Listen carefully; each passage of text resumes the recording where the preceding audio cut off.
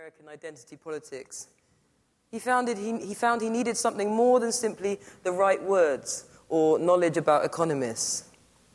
Maria Gomez effectively proves his point about the deflated American dream, but in other ineffable ways, she seems not to quite convince as he's hoped. He found it hard to get into her silk blouse, her pencil skirt, even harder to get under her skin. And then later, trying to describe her marriage, he discovered that he wanted to write cleverly and aphoristically about marriage with a capital M, far more than he wanted to actually describe Maria's particular marriage, which, thinking of his own marriage, seemed suddenly a monumentally complex task, particularly if his own wife, Karina, was going to read it. And there are a million other little examples, flaws that are not simply flaws of language or design, but rather flaws of what? Him? This thought bothers him for a moment.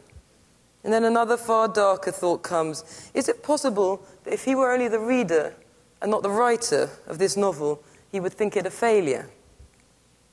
But Clive doesn't wallow in such thoughts for long. His book gets an agent, his agent gets a publisher, his novel goes out into the world. It's well received. It turns out that Clive's book smells like literature and looks like literature and maybe even intermittently feels like literature. And after a while, Clive himself has almost forgotten the strange feeling of untruth, of betrayal that his novel first roused in him. He becomes not only a fan of his own novel, but its great defender. If a critic points out an overindulgence here or a purple passage there, well, then Clive explains this is simply what he intended. It was all to achieve a certain effect. And in fact, Clive doesn't mind such criticism. Nitpicking of this kind feels superficial compared to the bleak sense he first had that his novel was not only not good, but not true. No one is accusing him of so large a crime. The critics, when they criticize, speak of the brickwork and paintwork of the novel, a bad metaphor, tedious denouement, and are confident he will fix these little mistakes next time round. As for Maria Gomez, everybody agrees that she's just as you'd imagine a corrupt Hispanic government economist in a pencil skirt to be. Clive is satisfied and vindicated. He begins work on a sequel. Well, that's the end of the not very good tale of Clive.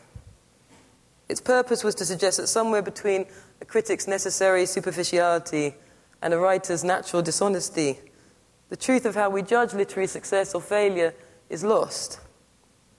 Discussing this lecture over email with the philosophical writer Alain de Botton, he succinctly outlined the part of our cultural literary conversation that seems, to me, always to be missing.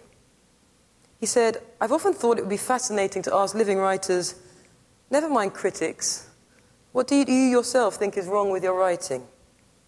How did you dream of your book before it was created? What were your best hopes? How have you let yourself down?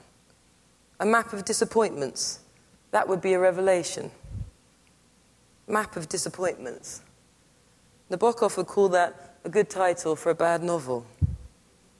I'd like to use it as a map to guide you through the land where writers live. Country I imagine as mostly beach, with hopeful writers standing on the shoreline while their perfect novels pile up over on the opposite coast out of reach. Thrusting out of the shoreline are hundreds of piers, or disappointed bridges, as Joyce called them. Most writers, most of the time, get wet. Why they get wet is of little interest to critics or readers who can only judge the soggy novel in front of them. But for the people who write novels, what it takes to walk to the pier and get to the other side is, to say the least, a matter of some importance. To writers, writing well is not simply a matter of skill, but a question of character. What does it take, after all, to write well? What personal qualities does it require? What personal resources does a bad writer lack? In most areas of human endeavor, we're not shy of making these connections between personality and capacity. Why do we never talk about these things when we talk about books? Well, it's my experience that when a writer meets other writers and the conversation turns to the fault lines of their various prose styles, well, then you hear a slightly different language than the critic's language. Writers do not say, "My research wasn't sufficiently thorough." Or I thought Casablanca was in Tunisia. Or I seem to reify the idea of femininity. At least they don't consider problems like that to be central. They're concerned with the ways in which what they have written reveals or betrays their best or worst selves. Writers feel, for example, that what appear to be bad aesthetic choices very often have an ethical dimension. Writers know that between the platonic ideal of the novel and the novel itself, there is always the pesky self, vain, deluded, myopic, cowardly, compromised. That's why writing is the craft that defies craftsmanship. Craftsmanship alone will not make a novel great. This is hard for young writers like Clive to grasp at first. A skilled cabinet maker will make good cabinets, and a skilled cobbler will mend your shoes. But skilled writers rarely write good books and almost never write great ones. There's a rogue element somewhere. For convenience's sake, we'll call it the self, though in less metaphysically challenged times, the soul would have done just as well. In our public literary conversations, we're squeamish about the connection between selves and novels. We're repelled by the idea that writing fiction might be, among other things, a question of character. We like to think of fiction as the playground of language, independent of its originator. That's why in the public imagination, the confession, "I did not tell the truth," signifies failure when James Frey says it, and means nothing at all if John Updike says it. But I think that fiction writers know different. Though we may never say it publicly, we know that our fictions are not as disconnected from ourselves as you like to imagine and we like to pretend. It's this intimate side of literary failure that I want to try and describe. The ways in which writers fail on their own terms.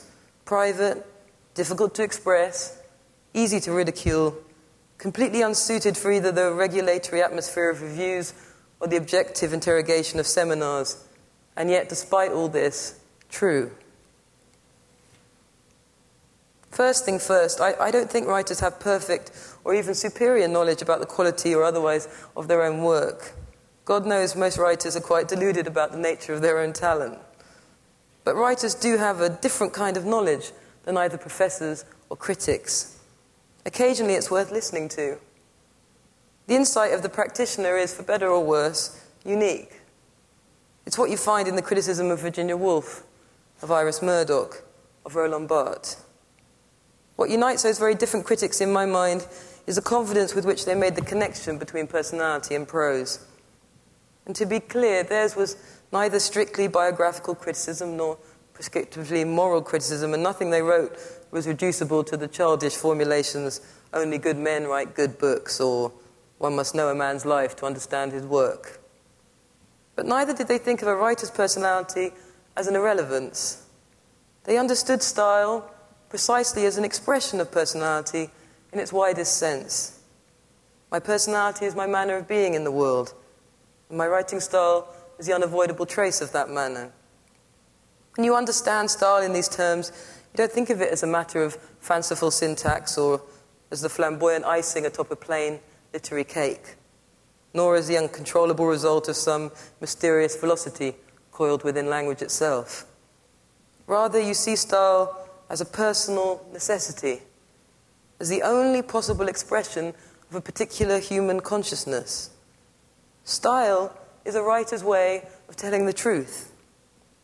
Literary success or failure, by this measure, depends not only on the refinement of words on a page, but in the refinement of a consciousness, what Aristotle called the education of the emotions. But before we go any further along that track, we find T.S. Eliot, that most distinguished of critic practitioners, standing in our way. In his famous essay of 1919, Tradition and the Individual Talent, Eliot decimated the very idea of individual consciousness, of personality in writing. There was hardly any such thing, he claimed, and what there was not interesting. For Eliot, the most individual and successful aspects of a writer's work were precisely those places where his literary ancestors asserted their immortality most vigorously. The poet and his personality were irrelevant.